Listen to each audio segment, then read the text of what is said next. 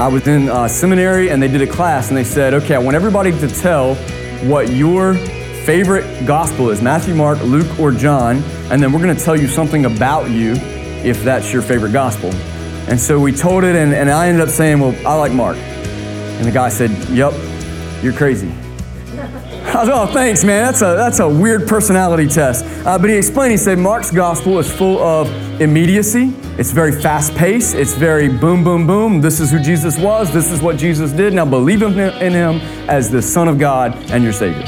It's quick, fast, to the point. He says, so usually people that are very action-oriented, people that are very change-oriented, people that are very, they want things, results, and they want it now, like Mark's gospel.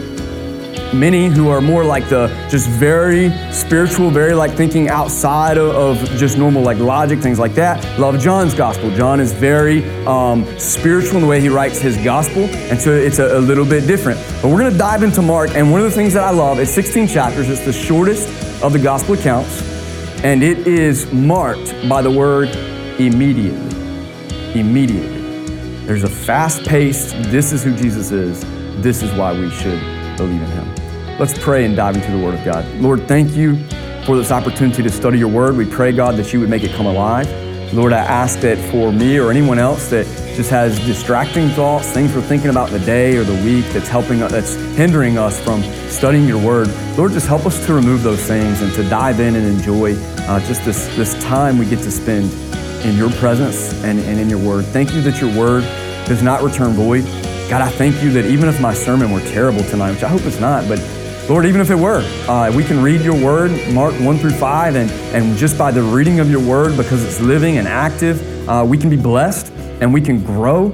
And just thank you for that truth, Lord. And we just pray that this time will be honoring and glorifying to you. Help me, Lord, to preach your word and to be faithful and true to who you are. In Jesus' name we pray, amen. Amen. Mark chapter 1, I want to dive into this gospel. Read it with me. Mark chapter 1, verse number 1 begins this way. The beginning of the gospel of Jesus Christ, the Son of God. The beginning of the gospel of Jesus Christ, the Son of God. Mark, we believe, was the earliest account where someone sat down and they said, we're going to write out Jesus' life. We're going to write out who he was. We're going to write out what he did. It's around 65 AD, and picture it, the Christians are literally under persecution. It's a newly formed church, and many of them are having to kind of hide their faith. And as they're hiding, they're reading these words, and for the Jewish people especially, they're reading about the gospel, which simply means good news, the good news of Jesus. And they're hearing two things about Jesus, that Jesus is the Christ and that Jesus is the Son of God. Christ means Savior or Messiah, so that Jesus is the Messiah, the Savior, and Christ Jesus is the Son of God. And so this is the only statement where he gives one of his opinions, and then he kind of goes into narrative and he says, this is what I'm about to tell you about. The good news of Jesus, who is the Savior, and he is the Son of God. And Mark just dives right in. The guy writing this book, his name was John Mark. He was a contemporary of Paul. He was not an apostle himself. If you read the book of Acts, you'll read about how Mark, they would call him Mark, was traveling with Paul and Barnabas on his missionary journeys. And at some point, they get to a step in the road where Mark doesn't want to go. And Paul decides, well, he's too weak to journey with us. We're going to send him on his way. And Barnabas and Paul actually get in an argument over John Mark, the same guy who writes this gospel. And so they part ways, Paul and Barnabas, and Mark goes with Barnabas, and we know through Paul's letters that later Mark would be found redeemed by the Apostle Paul, and they would reacquaint themselves, and Mark would actually be a trusted minister and partner with the Apostle Paul. So that's the guy that's writing this book, and we believe, early church tradition tells us that Mark is writing his gospel account based on the eyewitness of the Apostle Peter. So Peter is basically putting his stamp of approval on Mark's account of who Jesus was, what Jesus did, and why Jesus came.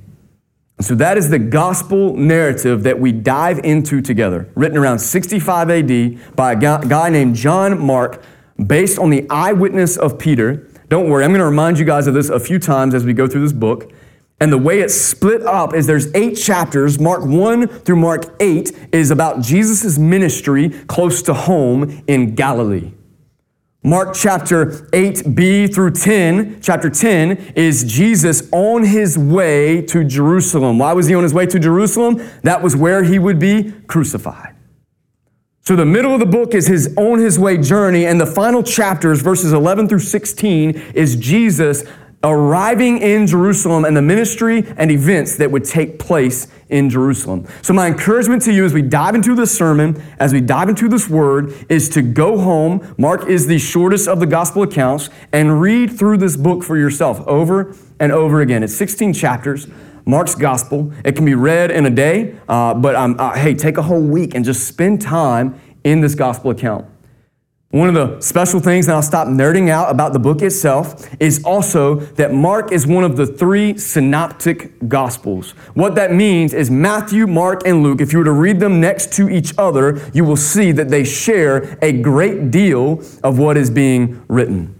What we believe is that Mark, what we're studying now, was the first gospel account that was written, and Matthew and Luke would use Mark's account and add in what they felt was pertinent or important to their own narrative.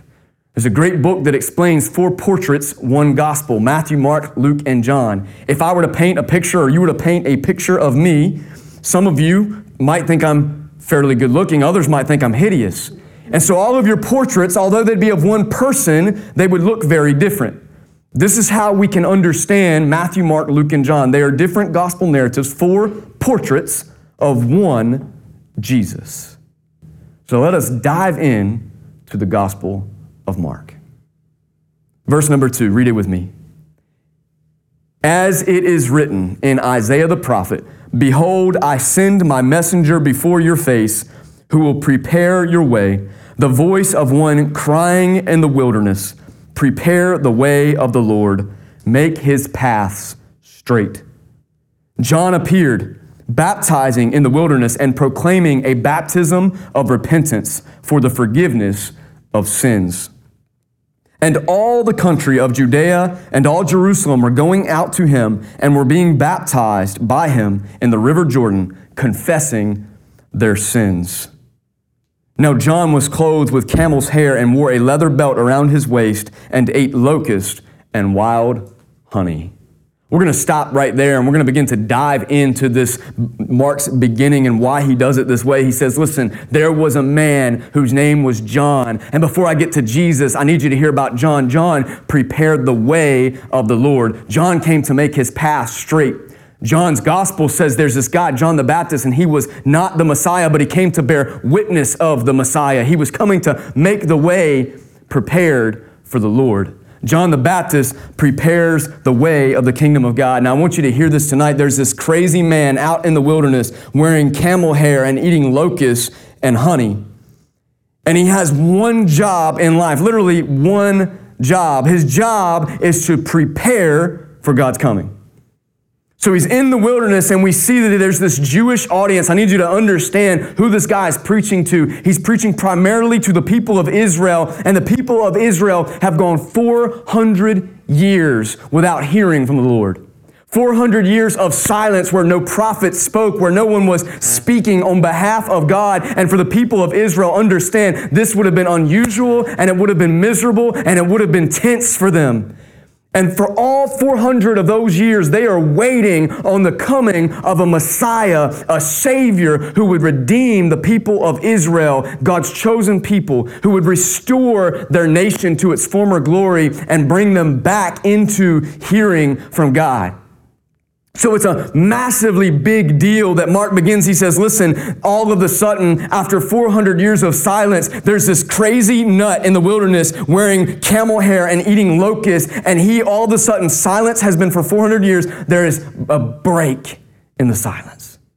John the Baptist comes and he begins to prophesy and speak, thus says the Lord, and he has come to announce the Messiah is coming. Church, I want you to see tonight that he is this guy. The setting is not the synagogue. The setting is not the church. The setting is not a program in the church. The setting is John when he's coming to prepare the way of the Lord. John doesn't go into the synagogue. He goes into the wilderness and begins to preach, not trying to accommodate or acquaint himself with the people around him. He could not be more different than the people around him. This is the setting where he makes the way for the Lord to come. He's preparing the way of the Lord. When people come to my house, and any of you that have been in it, any of you that haven't been in it, I'm probably about to tell you the reason why. If you've been in it, you can attest to the fact that our house is a wreck. And we're never there. And that's usually my excuse is like, well, we work a lot. We're just never home. And then I realize, like, in reality, we could be home every day. The house would not be any better. It might be worse. And so anytime you're coming to visit, like I want to give you like a behind the scenes picture of what it looks like when we're preparing the house for your visit. I am running around throwing shoes everywhere. At least 20,000 things are going into the coat closet, whether it's a coat or not, that's going to get shoved in there. I'm throwing Ruru's toys, some of them in his room and some of them in the trash, hoping he doesn't notice. I'm picking up all of the clothes that I laid right next to the clothes hamper, and I'm trying to put them not in the clothes hamper, somewhere they won't be seen. When guests are coming to my house, like there's just this hectic chaos of like, I got to prepare for whoever is coming. This thing has been happening lately, and if my in-laws ever watch this, I love y'all so much, but they'll stop at the house kind of unexpected, like unannounced, and they miss Ruru, I guess. I know it's not me and Jordan, but they're coming to see Ruru, and they'll come in and kind of like, they'll knock a couple times, but like they're my family, so if you're family, what do? You just walk in the house. So if y'all come to my house, look, I'm telling you, it's a mess. Not twice walk in. Right? Don't wait for us to say, come in. Like odds are, I'm in the prayer room. Jordan's watching TV on the couch. Like just come in. But my in-laws will come in and I've not prepared the way for their coming. And so what begins to happen is my in-laws come in the door and I'm like in overdrive, hoping they're not noticing. Oh, here's this belt, here's these shoes. I got to get this over here. Skateboard's on the floor. I was skating in the house again. I'll kick that against the wall. Things are going everywhere. Like you got to prepare the way of someone coming into your house. This is John the Baptist's job. The Messiah is coming on the scene and God literally sends. If you read Luke's gospel, it tells about John the Baptist's birth. Literally, like, this is not a kid. God is not like caught unaware of his in-laws coming into the house. God is well prepared to send a messenger ahead to announce the coming of the Messiah. Mark begins by saying, look, the prophets wrote about this guy. Luke's gospel says Zechariah, the baby in the womb of his mother Elizabeth, being John the Baptist, saw Jesus in Mary's womb and leapt for joy. John the Baptist was created for this purpose, to make the way for God to come, to prepare the way for the Messiah. So whatever this guy does, you can know he's not me throwing stuff haphazardly into the closet. He is intentional. He is doing exactly what God intended him to do, to prepare the way for the Messiah. So we can read this and know, like, whatever we are reading, this is God at work in this crazy nut job in the wilderness, eating locusts and honey and wearing a camel. I looked for a camel suit on Amazon, by the way. I could not find any camel clothing because I was thinking, this would be cool. Come in here tonight with a camel loincloth, right? And all of you are like, praise the Lord, Amazon did not have that. So John the Baptist is saying, hey, listen, I need to let y'all know the Messiah is coming. The kingdom of God is at hand. And I want to be honest with you, as I read this week, I asked, okay, if we, the church of today, were given the task, hey, guys, guess what? Jesus is coming back. He is, right? Amen? Do you know that? Jesus is coming back. What if God said today to our church, what if he said, hey, church, I want you to prepare the way for the return of Jesus, right? What do you think the church today would be doing? Because technically, that's what we are doing. Amen? Amen. We've been given this message, hey, your Savior is coming back. Now prepare the way for the reign of the Savior. And yet, what do? I ask myself, if we were John the Baptist, what would we be doing? I can tell you what we'd be doing. We'd be trying to make our music a little better. We'd be coming up with new programs in our church. Well, how good's our youth ministry? Is our children's ministry on point? How are the lights in the church? Is our giving good? Is our attendance good? How can we increase our attendance? How can we increase our giving? How can we make our space bigger? How can we make our building more beautiful? How can we do programs that reach the homeless? How can we do programs that reach the needy? How can we do programs that bring in the teen moms? How can we redo the programs that'll fix addiction? How can we do the programs that'll fix violence and in the homes? We be coming up with all kinds of programs to say, all right, let's get ready for Jesus' return. How do I know? Because that's what we do. That's what we do. I'm not knocking them. There's a place for us creating ways to do the ministry that God has called us to do, but I want you to look at what John the Baptist does. His one job is to prepare the way for the coming of the Messiah, and here's what he does. Verse number 4.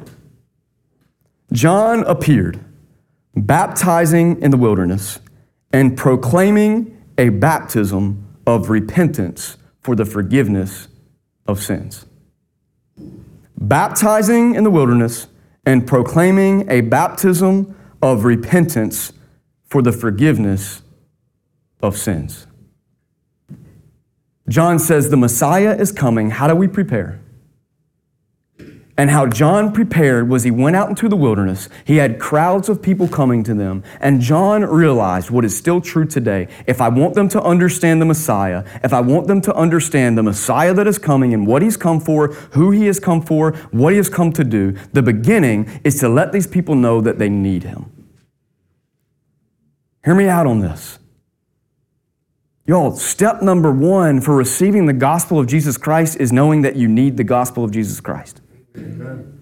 I can't count the amount of programs and ministries I've watched in churches that they are feeding people and they're clothing people. Wonderful, wonderful things. They're having programs for the young people to have fun. But listen, if those people come into our doors and they do not leave knowing, I need Jesus, guess what? You just sent them out fed and clothed and entertained, but dying, lost, broken, unfulfilled, unsatisfied. Their bellies are going to rumble the next day. Their clothes are going to tear. Their minds are going to become bored again. And if we didn't offer the fact, listen, I love you, I want you to be clothed, I want you to be fed, but I need you to know that there is something missing that is only met by the Messiah. I need you to turn away from everything else the world is offering you. Those things are not going to satisfy you. I need you to turn away from your sin. I need you to turn away from the things that have entertained you, and I need you to turn to the only source of life that will ever exist. That's John the Baptist's message. You see, there's this idea in farming. I don't know a lot about it. Here's the extent of my knowledge. I make a garden every year. I'm really good at growing stuff, and I'm really bad at harvesting it. So, be my guest. If you see my garden, it's in the front yard because my wife just hates that, and sometimes I like doing things my wife doesn't like, and said nobody ever. And so my garden's usually in the front. I'm really good at growing it and really bad at harvesting it. So if you see peppers hanging all off the thing, come grab them. Please, come grab them. But what I know about farming is that I planted in my grandma's house. She had a field, and my grandma let me do literally, y'all, whatever I wanted to do. And so my buddy and I decided it was a good idea to till my whole grandma's yard, just the whole daggone thing. My first garden ever. So we took a tiller and we tilled the whole yard. To this day, you ride a lawnmower across my grandma's yard and you boom, boom, boom, boom, boom. But here's what I did learn. Only a crazy farmer would go out into an untilled, unplowed field and take seeds and go, doom, doom, doom, and expect the crop to be bountiful. Why do I tell you this? Because for the church, if we're not tilling the soil, too often we preach a message. All right, here's Jesus, okay? Here's Jesus. You've come into the church. You're attending the church. Now, I just expect there to be a massive harvest. I expect there to be a massive, all of you to grow. But the idea is, no, when you farm, when you plant a field, you've got to till the thing first. It's got to be plowed first. Jesus is going to tell a parable in chapter 4 of this book that we're studying about the parable of the sower. It's what this church was named after. And the idea is some of this soil is going to be good and some of this soil is not. Some of it's going to be hard packed. Some of it's going to have rocks. Some of it's going to have thorns. But if that soil is good, then it's going to multiply. And John's message is the idea that, okay, the Messiah is coming, but this field has got to be plowed. There are 3 steps in plowing a field. There's plowing, you're breaking the ground up. There's leveling, you're taking something, you're leveling out that field. And then you're manuring, you're adding things to the soil to make it more able to produce the crop you're trying to grow. And John's message is, listen, I got to till this field. I got to plow this thing. I want hearts to be ready that when Jesus comes and he is baptized, here he comes, I want them to receive him knowing I need him. I need him. This is the job of the church today. We have to allow the Holy Spirit to prepare that ground. And it is uncomfortable, y'all. Listen, I know, especially you go out, it's easy in the church, right? But when you go out into the community, it's hard. You want to just be like, hey, Jesus loves you. And he does. But the problem is if you tell them, hey, Jesus loves you, but they don't understand, why should I care? It does nothing for them. The Holy Spirit has to till that ground to say, hey, you've got to be drawn to repentance. You've got to be drawn away from whatever it is you are going to now, your sin, your brokenness, the things that you try to entertain yourself with. You've got to turn away from those things to come to me. And this has not changed in the church today. So I want you to see this guy whose one job was to prepare the way for the Messiah. He knew this is the way to do it. He must call their hearts to repentance so that when the Messiah showed up, they knew this is the guy we need. He was speaking to a people who were entirely, for the most part, dependent on the law, who believed that their way to salvation, that they were covered because simply they were called the children of God. Because they were the people of Israel, they had a free ticket to be reconciled with the Father. And John is saying, listen, before the Messiah even gets here, I need you to know that free ride is not a free ride. Yes, you are going to be freely offered salvation, but it will not come through your identity with Abraham alone. It will not come from you trying to meet the law because you are not righteous. You will be made righteous by your repentance, turning to Jesus Christ by his grace, his mercy, and faith in him alone. The ground was being prepared for the coming of the Messiah. And I believe the church needs to be reminded of this message again today. You see, these people, they received the message. Now, we know that the entirety of Israel did not enlarge because we see the problems that are going to unfold through this gospel. Many of the Jews did not believe, but listen to the response of the ones who did. The Bible says that John was baptizing in the river Jordan, verse number 5. All the country of Judea and all Jerusalem were going out to him and were being baptized by him in the river Jordan. And then read this next few words. What were they doing? Confessing their sins. Confessing their sins. Y'all, I believe with all my heart, every person you've ever met has a need for Jesus Christ. Amen. Whether they know it or not, they do. I would even argue that the person who says they don't and seems to be so secure and satisfied in where they are in life, if they were honest, would admit that they're unfulfilled, they are not whole, and there's something missing, that they are broken and lost. And the best news that has ever existed is Jesus Christ, the full gospel of Jesus Christ. And the gospel begins with, hey, you can turn to him. Confession and repentance is a wonderful gift. We talked about it before. What a gift that God says, listen, you have the ability to turn away from your brokenness and I will receive you. The Bible says John preached this message. He's preparing the way and all the people began to come into the water in droves as he was baptizing them and washing them in the Jordan River, and they were confessing their sins to the Lord. Their hearts were being prepared for the gospel, for the Messiah. I believe, church, that we get to do this. We get to share in this today. That we get to draw people to confess, that their hearts can enjoy confession and be made new. I would encourage you on a practical level tonight, if you don't have someone that you meet with on a weekly basis and confess. Look, I know we're not Roman Catholic, but one of the things they do value and they have right is confession. There is value in meeting with another person just as an accountability partner and saying, look, I want you to hold me accountable in confessing my sin to the Lord. Because when I confess, I can feel his mercy and his grace. I can feel his forgiveness and I can enjoy the life that he's offering me.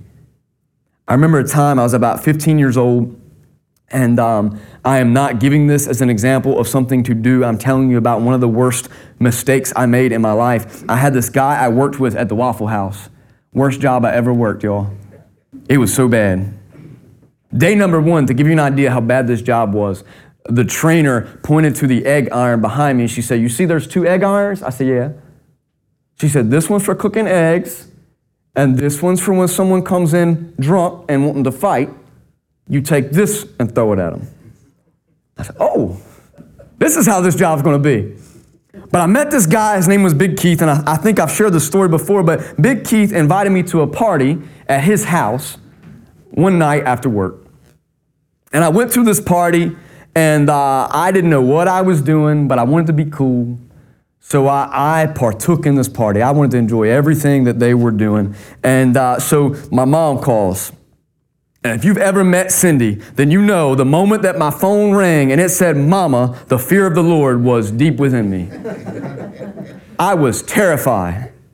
I was shaking. Big Keith said, "What's wrong, little white boy?" That's what he called me. He said, "Little white boy, are you okay?" And I said, "I don't know, Big Keith." And my mom's saying, "You get your butt home right now." And I'm like, how does she know what I'm doing? And then I remember, like, Mama talks to God. She said, "You get your butt home right now." So she gets me home, and y'all, I am terrified. Like, I am just shaking. I'm going to the bathroom. She locks me in the bathroom as I'm sick on the stomach. She says, "This is what you deserve." And it was the worst night of my life. And I remember waking up, I'm just terrified. Like, what is my mom going to do coming home from this party? I'm going to die tonight. And it's not going to be the party. It's going to be because Cindy Draper is going to tear me up. Y'all met my mom. She's terrifying. Wonderful lady. Kind as can be. Scary. But can I tell you that when I woke up that morning and I went and I sat at the table because I figured, you know what, let's get this over with. I'm not going to avoid her forever. I've run away a few times. It never works. She always finds me or I get hungry and come back. And I'm sitting at the table, and there's something to be said about sitting there and realizing, you know what, if I just tell her everything I did, I'm going to get my butt spanked. Because, you know, I grew up in North Carolina and they still did things right. You got your butt whooped. We weren't about that gentle parenting stuff. Grandma said, "Go get a switch." And if you brought one back that wasn't big enough, you got a bigger switch. And I knew that I was about to get torn up. But can I tell you that when I sat down with my mom, I said, "Mom, I was so wrong. And I am so sorry." Y'all, it was the best feeling ever.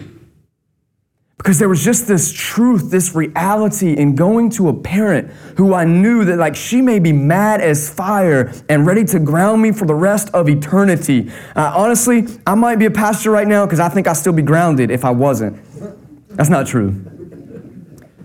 But there was something about having a mom that loved me, and I knew she was going to discipline me. But when I confessed to her, something about confessing to a parent who loved me and wanted what was best for me, and I knew would take care of me and would do everything she could to right what had gone wrong in my life at that point. Something about that confession was incredibly healing and incredibly powerful. And I want you to know tonight, it is such a simple message, but I want you to know tonight, I believe, we talk in this church, it's a fairly new church, and I'm so thankful for all that God is doing and like the situation we get to be in, but sometimes, you know, we get a little too big for our britches and we start talking about, well, I'm so glad that it's like this here and not like it is over there or there or there, and I'm like, you know what, like if you go 10, 20 years and you exist as a church and you don't live in repentance, you will have the same problems every other church has. Amen. Because God has given you a gift of repentance. And I just believe that like this message, look, the gospel, repentance is not a piece of it. It's not like this dirty part that you get out of the way before the salvation comes. It is a piece, a parcel, a complete of the part of the whole of receiving Jesus Christ. That He's given you this gift to say, I'm going to turn away from my sin and I'm going to enjoy the forgiveness that you are offering me. And I'm going to come to you in confession. And I want to tell you tonight, and I just want you to hear me super well. Now, I have a wonderful mother who loves me. Great mom. Her love and forgiveness and mercy and kindness and generosity and desire to restore and desire to make me better and desire for me to grow is nothing compared to my Heavenly Father. Amen. He is so faithful and just. And I believe that John the Baptist, as crazy as he sounded, at one point, John the Baptist, we know, is like talking to the Pharisees. He's like, you are a brood of vipers. You guys are wicked. You guys are awful. You guys are nasty. And as crazy and as harsh as he sounds, I believe that this crazy man in the wilderness knew, if I can get God's people to come into this water and turn from their sin, what they are going to enjoy when the Messiah gets here is so powerful and so amazing and so life-giving. I don't want them to miss out on this. And it's the same message tonight.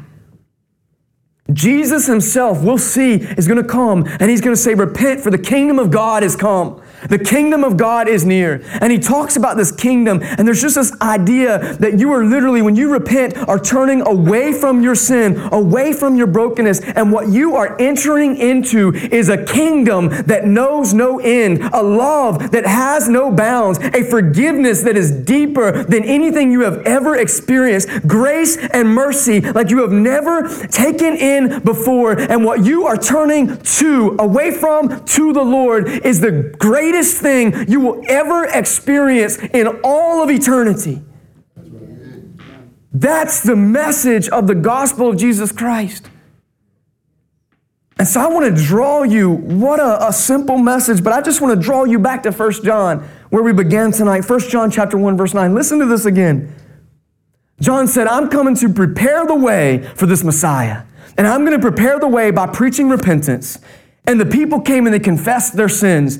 And John writes in 1 John chapter 1, verse 9, he said, if we confess our sin, y'all, this is for you and me tonight as well. If we confess our sin, he is faithful and he is just and will forgive us our sins and purify us from all unrighteousness. What a powerful message. And so I just want to invite you with me. I want to join you just to an invitation as we take of the Lord's Supper to confess our sin to the Lord, to enjoy that gift that's called repentance, to say, Lord, man, I am so desperately in need of you. I've said this before and I'll say it 1,000 more times, Lord willing, before I die. I believe the Church of Jesus Christ today, especially in the West, is in need of revival. And I do not think it comes from more programs or better speakers or holding revival events. Y'all, you can't plan revival. You can't say we're going to have revival next Friday at 5 o'clock. That doesn't make sense. God brings revival.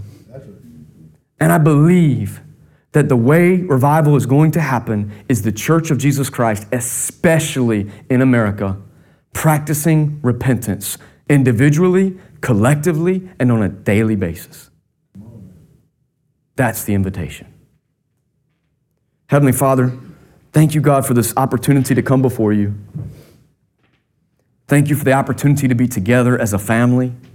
Thank you for the opportunity to enjoy the Lord's Supper together. And we come to you, God, seeking clean hands and a pure heart. Thank you for your forgiveness. Thank you that at the moment we confess our sins, we place our faith in Jesus Christ as Lord and Savior. In that moment, God, thank you that we go from death to life, that we go from old to new, that we go from dirty to clean, that we go from unrighteous to righteous, unholy to holy. Thank you that it's all by you. And Lord, we come to you now to celebrate once again what you have done for us. And God, we ask as we come to the table tonight, Lord, that if there's a single person in the room or online who doesn't know with absolute certainty that you are their Lord and their Savior, that does not know with absolute certainty that they confess that Jesus Christ lived without sin, died on the cross, fully God and fully man for our sin, confessing that he did not remain in that grave, but that he rose on the third day and ascended to the right hand of the Father, and is coming back again for his people. Lord, if there's anyone that does not know that truth deep within their hearts, I pray, Lord, that you would draw them to repentance and that they would accept you as Lord and Savior. By your Holy Spirit, work in their heart, convict them, and draw them to the need that they have for you. And give them assurance that that need is fully met in Jesus Christ. Thank you, God, that in that moment, if anyone even prays that even now together with us, that they are filled with your Holy Spirit and that you will edify them and grow them and equip them for service, that you will sanctify them and make them new and empower them for the life that you have called them to in Jesus' name. We come to you, Lord, as a church family, as we prepare to come to this table. We come to this table in repentance. We come to this table confessing our sin. And so, Lord, we just take a few moments of silence together to confess our sin to you.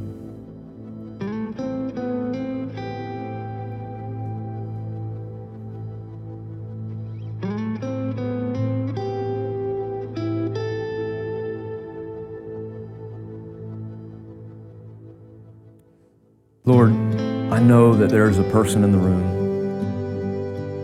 that no matter how many things they just laid out before you, they feel like it's too big or too dark or too broken for you to forgive. And we pray, God, as we meet together, that you would give them a peace given by your Holy Spirit to know that you truly have cast their sin as far as the east is from the west. That nothing they have done, no sin, no hurt they've caused, nothing they've done is too deep, too dark, or too broken to be covered by the blood of Jesus Christ. Help them, Lord. Help that person specifically tonight. I just feel led to pray for them, Lord. I ask that you would help them to know that holding on to their sin and allowing that weight to carry them and bog them down, it's not insulting you, it's insulting them, it's insulting you. It's saying, Jesus, your death was not enough. And we believe tonight, Lord, that your death is enough, that your blood is sufficient to cover even the darkest of sins. Thank you for your forgiveness. Amen.